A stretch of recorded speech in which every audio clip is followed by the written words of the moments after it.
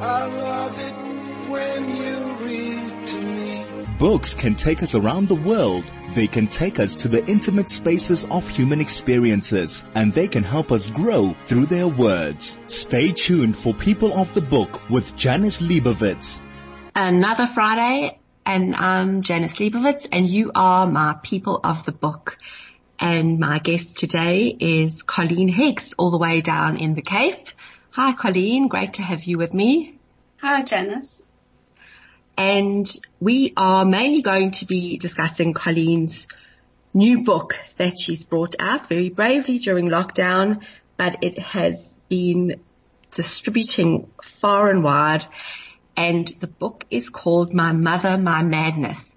And it is about the last 10 years of Colleen's mother's life. And we're going to be chatting about that shortly. But first, let me tell you a little bit about Colleen's background. And Colleen, you're the founder of Mojaji Books. You founded Mojaji in 2007, predominantly as a platform for Southern African female writers. Yes. And carry on. No. Okay. So what you've done, actually, it's not just a publishing house.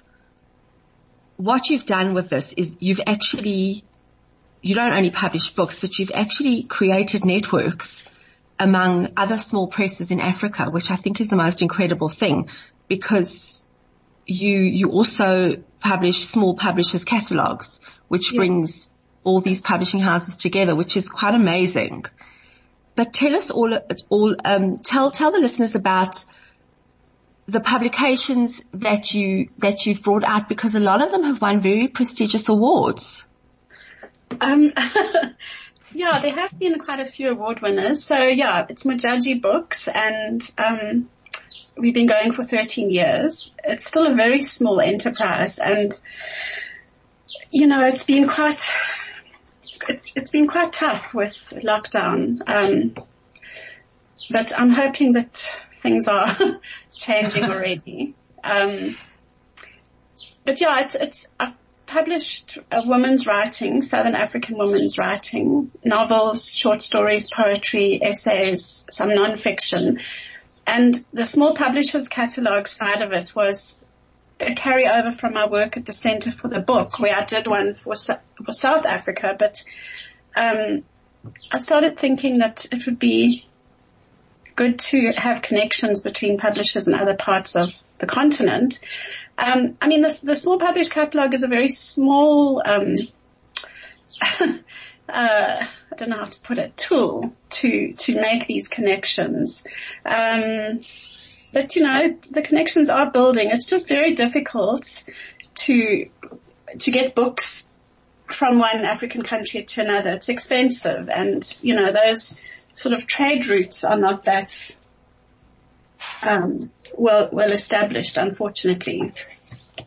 Right. It's much easier for us to get books from the United States and from the UK than it is to get books from Nigeria, strangely. Right. And you yourself have been writing for quite some time. You've brought out 2 of your own poetry collections and also a short story collection. Yes. Yeah, I was one of those, people who started writing as a teenager, I guess. And, going to university put me off, thinking that I couldn't compete with, the masters, as it were. But yes. I came back to writing later. I kept a journal all those years, but I think getting into publishing was partly about myself as a writer, and knowing how hard it could be to get a foot in the door. But I've discovered as a publisher, you do have to say no. You can't publish all the books there are, all the amazing manuscripts that there are out there. You can only publish a few. So even if you start out wanting to not be a gatekeeper, you'll end up having to be one, Yes, yeah, true. Yeah. True, yeah. And so I suppose with as you say, you started writing and you've always written and you've always journaled.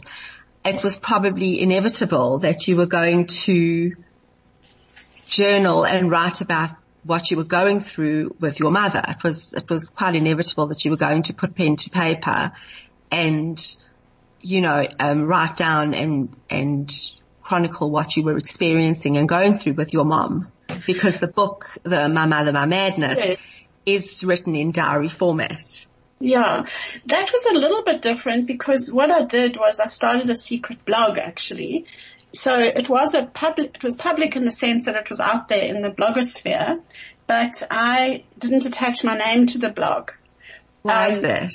Well, because I just wanted to feel free to write about my mother without her maybe seeing what I was writing. I don't know exactly, but I just felt safer to do that. Because, as a publisher, one does have a little bit of a profile. So I just, but what was different about it than writing in my own notebooks was that there was a kind of imagined audience, I suppose. Yes. So it did help me to select what I wrote. There were things that I might write in a journal that I wouldn't have written on the blog, for example. Right. So, and also having an imagined audience is about knowing that you need to say more about something because that reader doesn't know everything about your life. Whereas when you write in a journal, if you're writing it for yourself, in a sense, you can do lots of shorthand, personal shorthand, as it were. So, yes. Yeah, I think that was the slightly different thing about this particular piece of writing or extended piece of writing. So when you decided to publish the book, did you take, obviously there's some tweaking that gets done and there's adjusting, there's amending, but did you take it directly from what you had previously written? Yes. I would say it was a first draft, a good first draft, what was on the blog. A lot of it wasn't written in full sentences, and I have kept some of that in the final version. But, I edited it myself and cut some things out and worked on it as much as I could, and that took me quite a while. And I was going to possibly publish it with Majaji, so in other words, publish it myself. But yes. I started thinking that it might be nice to get to have it published with another. I always wonder about that, about why you didn't publish with your own company. And I know someone else from an overseas publishing company, she does PR for them, and she's also an author, but she doesn't publish her own books with her own publishing company either. And yes. I've always wondered about that. Well, I have published some of my own work, but I'm glad that I got a publisher. So Robert Berold, who is also, has a small press called Deep South. He lives in Makanda, Grahamstown. And he's an old friend of mine. So I asked him if he would read the manuscript and give me, some feedback. But I also know that he's an obsessive editor. Yes. So, so he read it and he did he liked it, he liked the manuscript very much, but he did edit it for me and he gave it back to me, and then he said that he was interested in publishing it, so we discussed that and the rest is history. Yeah, the rest is history. And it was actually lovely for me to have a publisher because, having someone on your side and on the side of the book and the writing and to work on it and, sort of takes a bit of the pressure off. Yes. Exactly. So to have an advocate for your work, it's, I actually really saw the beauty of having a publisher. I've seen it and we're still in the process. Yes. Not that long. Yeah. And after the ad break, we're going to get more into discussing the actual book itself and the content. But we're going to take a break now and we'll be back after that. I love it when you read to me. This is People of the Book with Janice Liebowitz. Now we're going to be chatting about her new book that she's brought out called My Mother, My Madness, which is about the last 10 years of her mother's life and the relationship that Colleen had with her mother and how she coped and how she managed with those last years of her mom's life. So Colleen, your mom and you and your mom, you did have quite a fraught relationship, throughout.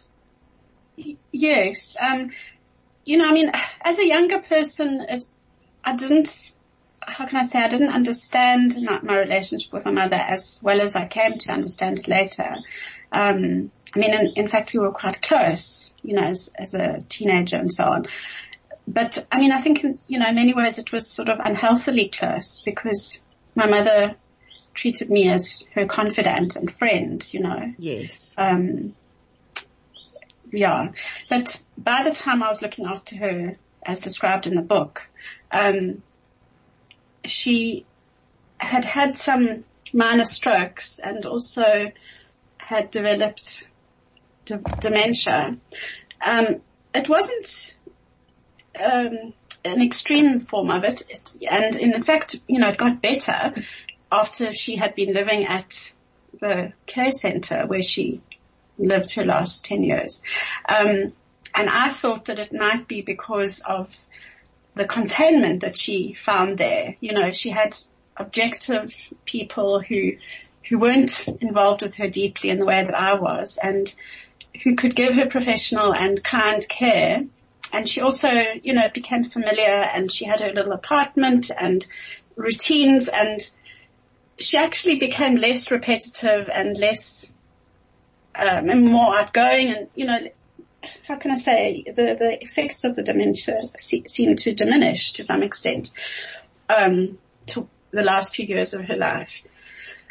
But nevertheless, it wasn't easy. And I know that people will think that, you're talking about dementia and you're talking about your mother being in a care facility, and you do talk about the excellent care she received and, the objectiveness of the people who looked after her, and because of the detachment that they had, and because of the lack of that close relationship, they were able to be detached and objective in their care of her and their assessment of her.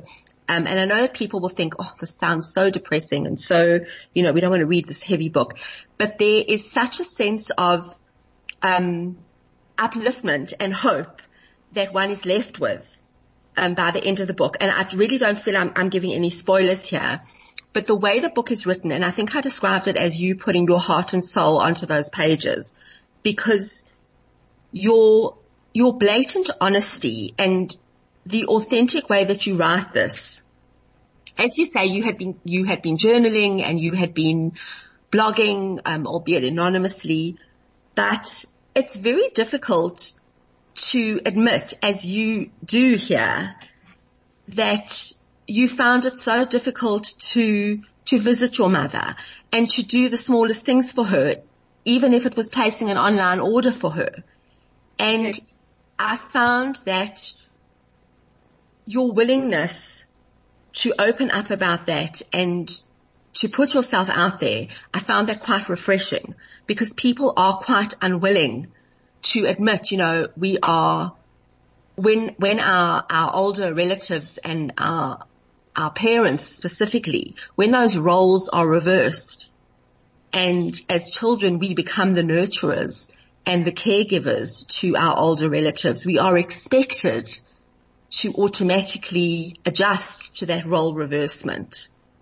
And you openly admit that you found it difficult. You didn't want to do it. Some days you just could not face it. Yes. I think that my relationship with my mother as an adult, it was difficult. And so taking her on and taking on the care of her for the last 10 years, I'm the oldest of 4 children, of her 4 children. And, it was a kind of burden in a way, but I felt I had to do it and I wanted to do it. But emotionally it was difficult, because my mother was really difficult. She also was bipolar, and the bipolar diagnosis only came much later in her life. Yes, but I mean, if you look back on her life, you can see that, that she was, although it wasn't diagnosed. Yes. I mean, I think that what I also do try to do with the sort of tone that I write, it is honest, it's sort of flat, I'm not kind of exaggerating or, I'm trying to just, as you say, tell the truth. I mean, I wonder if I shouldn't just read a tiny bit to show. Yes, please do. I'm just trying to find a good example.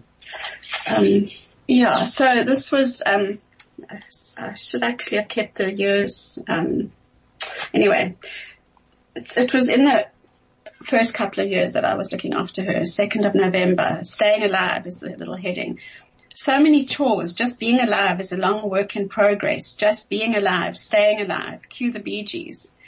So glad tomorrow is Tuesday and the day I see my analyst. It's always cheering to see her, reassuring, sifting through the lentils and stones with her, sorting things out. It brightens my heart. At times I find it hard to figure out which is which, to trust myself, to be on my own side. My side is the one of the bad, hard-hearted girl, the cold one, the one who is not a good daughter, not a good friend, not a good wife, who guards her time and her energy preciously, ferociously. I feel slightly beset tonight, overwhelmed, overloaded. All day my inner weather has been changing for the worse. Colder, rainier, stormier, inclement. I love Kate with all my heart, that's my daughter, but I also wonder if I am a good mother, a good enough mother. Am I too soft? Am I failing her in her growth to independence? Am I keeping her crippled and needy of me? I don't want to do those things, but it's not always clear what one is doing, what is the right choice. At 7 she wants to, demands to be put to bed by one of us, and tonight she tried having our dog, Perry, a golden retriever, on her bed. But she didn't go to sleep until I'd finished Sally's online shopping. So Sally is my mother. Yes. It was meant to be her dad putting her to bed tonight, but she wanted to try by herself. Her dad is a bit all or nothing and not prepared to engage in going to sleep experiments at 7 o'clock at night. I'm endlessly flexible and open to suggestion and to finding a better way. I feel like crying tonight. Sometimes my life feels full of loss and grief and tears. While I was putting Kate to bed, I thought about the women's clothing shop, Robel, in Pinelands, that sells clothes for older women and in larger sizes. I will have to look at it and perhaps buy my mother some clothes. She takes a size 44 or 46 in pants and 42 in tops. She has become heavier, more overweight than she has ever been from no exercise and all that coke and the good food at the luxury retirement resort. So, I mean, that's just one entry. Yes. Yeah. And I mean, in that entry, it just, I think that encapsulates so much of what you were experiencing. You had a young child. You described your husband at the time, now obviously your ex-husband, and how you were feeling about your mother, and you described her life and how she had put on so much weight and the amount of coke she was drinking and her lack of activity, and it moves on from there. And for you listening, you'll hear I know that I said it sounds depressing but the book is not a depressing book. I need to really emphasize this. It is not a depressing book. And as Colleen has said, each of the diary entries has a little heading. It's a little description of each entry, which I loved because, she picks up on one idea from each entry, and that's the title of the entry. And I really enjoyed that. I think that was just a lovely idea. But it encapsulates how I think we as women feel. And I know there's going to be so much emphasis on women with Women's Month coming up, but I am going to emphasize this again. Women are automatically seen as nurturers. And you took on the role, and you said that you wanted to take on the role of being the one who was the predominant carer for your mother, even though you had 2 other siblings living in the country. You had a sister living overseas, but you had 2 other siblings who were living in Cape Town, nearby. I mean, they did, and, you know, my mother lived with my brother in Muizenberg for 2 or 3 years. So in a sense, he had done his duty. He'd served his time. Then the other brother did help me, and he always had my mother for Christmas because that was a period when I could actually go away. But you know, it actually, I mean, it sounds as though, yeah, why didn't they help more? But you know, it's easier in some ways to take on something and to be totally responsible because you don't have to debate things. You just know how you're going to do it. And then also you do it your way. Exactly. And yes, and you know how it's being done, and you're not leaving it to somebody else to do it the way that you wouldn't have done it yourself. Yeah. Yeah, I mean, my brother, for example, bought her a new TV when she needed one, you know, and that's not something I would have enjoyed doing, going and buying a new TV. Or I think at one point she had to get a new decoder. Because she set fire to her apartment by mistake. And yes, we had to replace everything. And one of the things was her DSTV decoder. So my brother also organized that. I mean, those kind of things are not things I like doing. I mean, not that I like shopping online by Pick and Pay, you know, Pick and Pay for her. But I mean, it was doable, you know. Right. But that setting fire to her apartment, accidentally, as you say, was actually a catalyst for a lot of positivity that came after that. Yes, for her. As awful as it sounds, yes. Yeah. I mean, so she had to then get out of her apartment because she wasn't allowed to smoke in the apartment any longer and go downstairs. She lived on the 3rd floor, so she had to walk along this corridor. You know, it was, I don't know how many meters, but I mean, for somebody who was pretty much immobile, it actually was quite a walk. And then she took the lift downstairs and she would hang out with other people downstairs and she would watch, you know, sports matches, and she'd have to go outside to smoke. So she became more sociable, whereas she'd been very withdrawn. She really started to engage with the people who were living around her. Yes. And who she'd previously had no contact with, really. Yeah. Because she preferred to stay in her room. Well, I mean, she had contact with them at meal times, but other than that, yeah, she had limited contact. So she started to come out of her shell in a way because of that. But then she did actually carry on smoking in her apartment, sort of secretively. She would pressurize some of the people who would be on reception late at night or at, you know, times when there weren't a lot of other people around, and she would get them to give her more than one cigarette at a time. And then she would take them upstairs and smoke in her apartment. So at a certain point, my brother and I were called in to try and manage her and get her to stop, but it wasn't so easy. So it's like being called to the principal's office, really. Yeah. And your description of that is exactly like that. It is like being called to the principal's office and having to face some, you know, these members of the board and, you know, being told, you know, and as much as you are caregivers and gatekeepers and, you know, she was an adult and, you know, you're not there all the time. You're not responsible for her actions, and it must have been incredibly, incredibly painful and incredibly difficult to try and, I mean, I don't like to use the word control, but I mean, what were you actually expected to do? Yeah, I mean, the thing is, the thing that was strange, you know, I don't know, complicated about my mother was that in some ways she gave up control of her life, you know.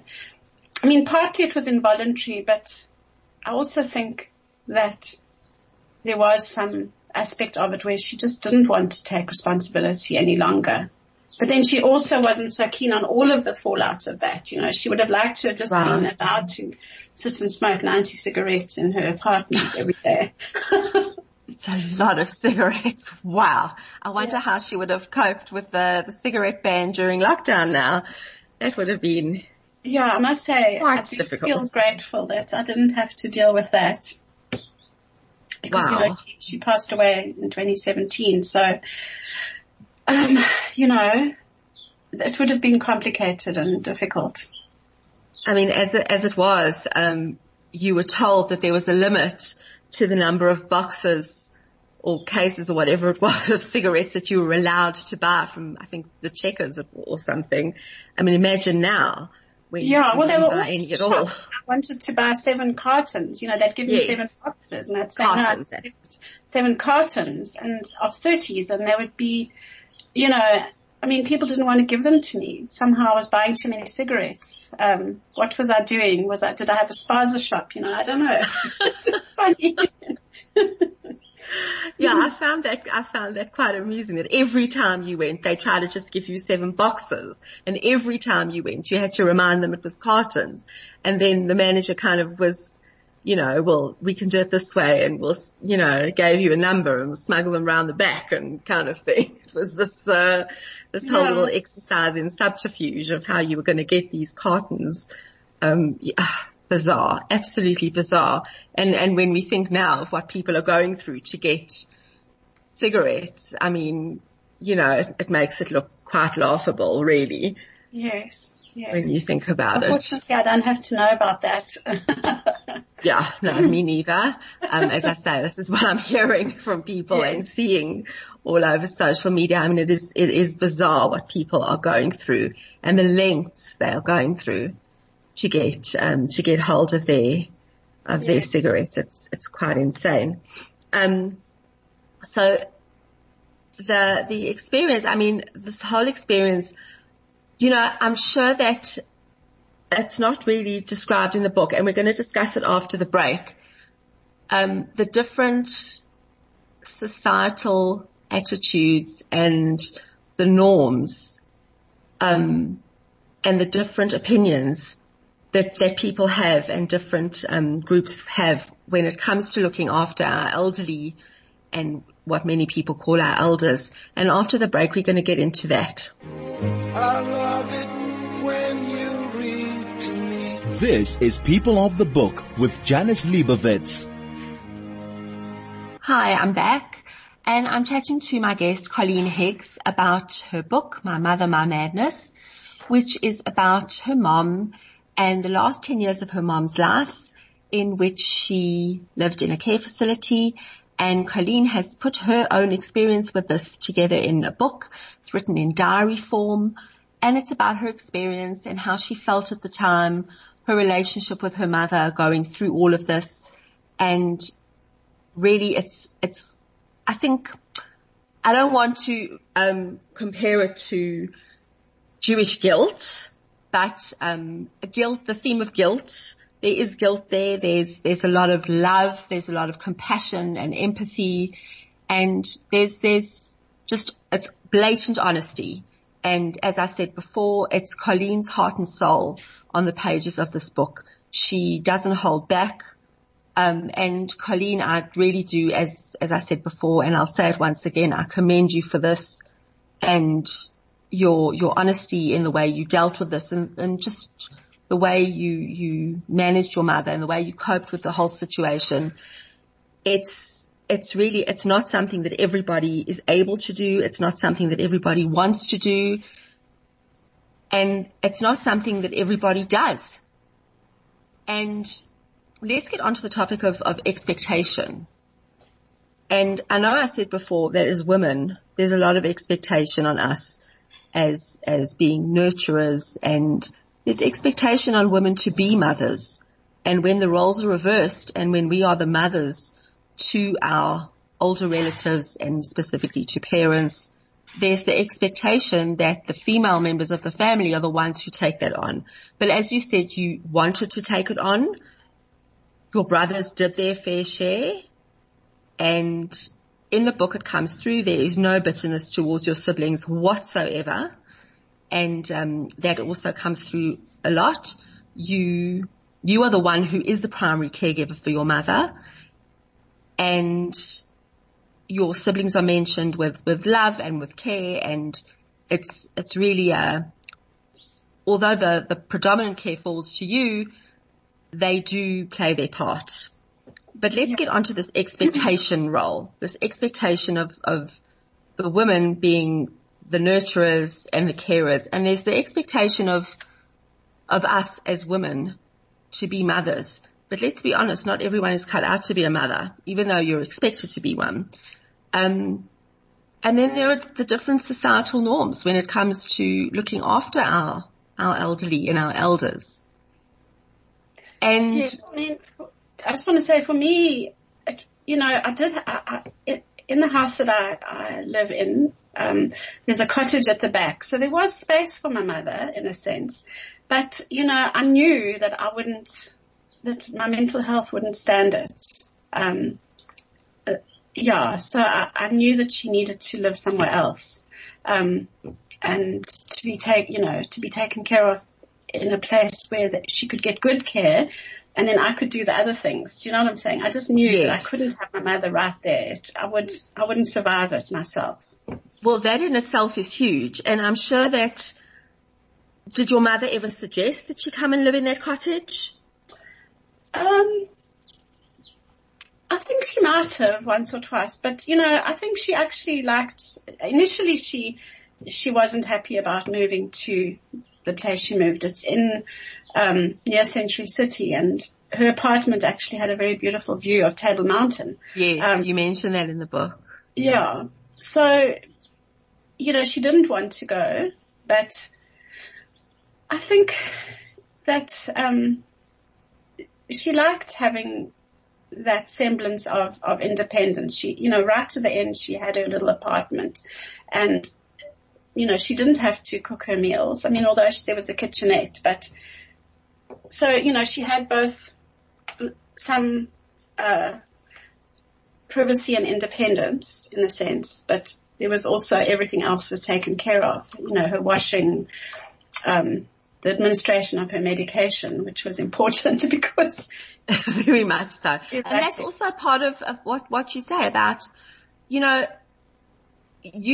knew that you would not manage your own life and your own mental health, as you said, having her living not with you, but on your property and having to manage her every day. Yeah. And having her live where she lived, I mean, you managed to, it maintains a person's dignity,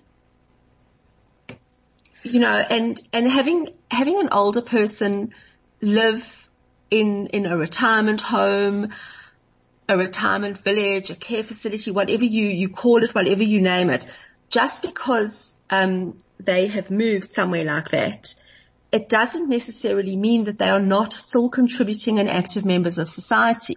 We're not taking that away from them. We're putting them somewhere, or they are moving somewhere. And a lot of times, let's be honest, they choose to go and live in these villages, and a lot of them are the most magnificent places. And I mean, look, in my case, I had to really take control of my mother's life and, send her there. Yes. Right. With some resistance. But, she had actually given up the controls of her life. So, so she went, and she, like I said, she became as much as she could be. I mean, she wasn't a person who was happy or satisfied with her life ever. Yes. So within her own way, I know she likes it. She was happy there. She was contained. She felt safe. Yes. And I think that's the most important thing, that feeling of safety and security. And she did, to some degree, have a feeling of contentment with that. Yeah. I mean, for some people, it's much more important for them to still be in control of their lives and to arrange everything. But my mother, I think, it was it's difficult to say exactly how much was what, but it was a combination of having had the strokes and becoming demented, but also wanting to just let go of all the pressure and responsibilities of her life. That had quite a hard life, some ways. Yes. Yeah. And I think for you as well, it must have been, although difficult, and as you say, it was, you needed to in some ways force her to go and live there. You know, regardless of our relationships with our parents and whether they are difficult ones and whether we struggle with them, we still need our parents on whatever level that is.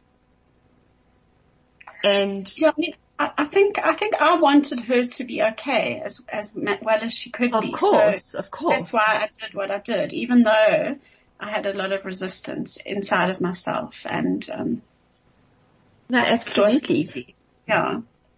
And, you know, as you say, you did have that difficult relationship, even though you, as you say, when you were a teenager, your relationship was that close. But, you know, I think for people who do have those difficult relationships, there's always the hope that a broken relationship can be healed. So, and yes. I think it's part of the healing. Yeah. No, absolutely. I'd love to just read another bit because I think that you're right, that there's some way in which talking about it doesn't give quite the sense of the book that maybe Can we do that after the break? Definitely. Yeah. Great, thank you. I love it when you read to me. This is People of the Book with Janice Liebowitz. I am back with my guest, Colleen Higgs, and Colleen is going to read an extract of her book, My Mother, My Madness. Colleen, go ahead and share with us what you wanted to read from the book. Okay. So this is more towards the beginning of the book. I'll just read a couple of bits from a couple of the different headings, excerpts. This one is called A Deeply Unsatisfying Love Affair. My whole life has felt like a long, deeply unsatisfying love affair with my mother. She is the beloved who doesn't love back. She is too caught up in her own dramas and unhappiness. She is the one who waits to be made happy, and it is an impossible task. So I'm going to leave, then I'm going on to this one. It's called Does She Wash Her Hair with Conditioner? The bill came for her levy. I usually wait a couple of days before paying. Partly I'm being passive aggressive, partly procrastinating. Maybe the two are the same thing. Leaping at doing something for my mother is not something that happens spontaneously. I have to drag myself by the hand, cajoling, wheedling, and making myself do the things I need to do, have to do, must do, have agreed to do, have taken it upon myself to do. She had 2 haircuts last month, 2 trips to the hairdresser. Since she has been living at the luxury retirement resort, her hair always looks straggly and greasy. At first I wondered if she was washing it with conditioner. I don't buy her conditioner anymore, so it can't be that. Her hair is now completely grey and never looks groomed or well cut. It could be that the hairdresser at the luxury retirement resort is hopeless. My mother looks like a burgie when I pick her up to take her out. She wears baggy, well-worn jeans with an elasticized waist, beach shoes with velcroed straps across her feet, and her toenails are always too long. She is reluctant to allow anyone to touch her feet. It makes her giggle and she is squeamish about it. Her t-shirt or blouse is usually crumpled and slightly stained. I take her shopping for new clothes every 6 months or so for a few new items, but she either doesn't wear them or she quickly manages to make them look crumpled and stained too. She cut the sleeves off her pajamas with a pair of nail scissors recently. An old friend of hers visited her and afterwards phoned me. Cole, you must do something about your mother. She tried tactfully to tell me all the things I know already. What can I say? So yeah. And once again, I think that, you know, and as you said, it's at the beginning of the book, but this sums up what you read. And I'm going to emphasize again, I know it sounds sad and depressing, but from there, it just moves forward and there's a spectrum, it moves up on the spectrum of hope and it's uplifting. And Colleen, your relationship and the attitude that you had to your mother, I found it heartwarming. And as much as you say that you have this passive aggressive attitude towards doing things for your mother and the way you used to put off paying her levy, and that actually, I'm sorry, it made me laugh. Because I totally got it. I really did. It was just your way of resistance. It was just something, you know, waiting a day or two to pay the levy. I love that. Just for whatever reason, I just totally got it. And I mean, you know what I'm saying? I mean, I understood it. And I'm sure that for you listening, if you're in a similar situation or if you can relate to it in any way, I really am sure that you understand that passive aggressive, you know you have to do it, but you don't have to do it now. You can wait a day or two, and you'll do it in your time. You know, no one is going to tell you, I have to do it now. It's also partly about building up I sort of had to brace myself sometimes. Like yes, my mother would phone me, I absolutely. always put my phone on silent, and then I'd see it was her phoning, and I wouldn't pick up straight then, you know. I would just kind of brace myself, get into my frame of mind of dealing with my mother, and then I would phone her back, you know. Yes. I very seldom could actually just like pick up the phone when I saw it was her phoning. You know, I needed to gather my strength. I absolutely hear you. Colleen. The book is called My Mother, My Madness, because what I'm also relating is my own madness, not just hers, you know. Yes. I mean, I think that in a sense, having someone who struggles with all those things as your mother, you know, you are affected, and absolutely, you take it on. I've been in psychoanalysis most of my adult life. So I think that's also why I'm aware, like, I can think to myself, I am actually being passive aggressive now because I've spent, yes, you take it on and you take it in. Yes, exactly. Yeah. Colleen, thank you so much for taking the time to chat to me this morning.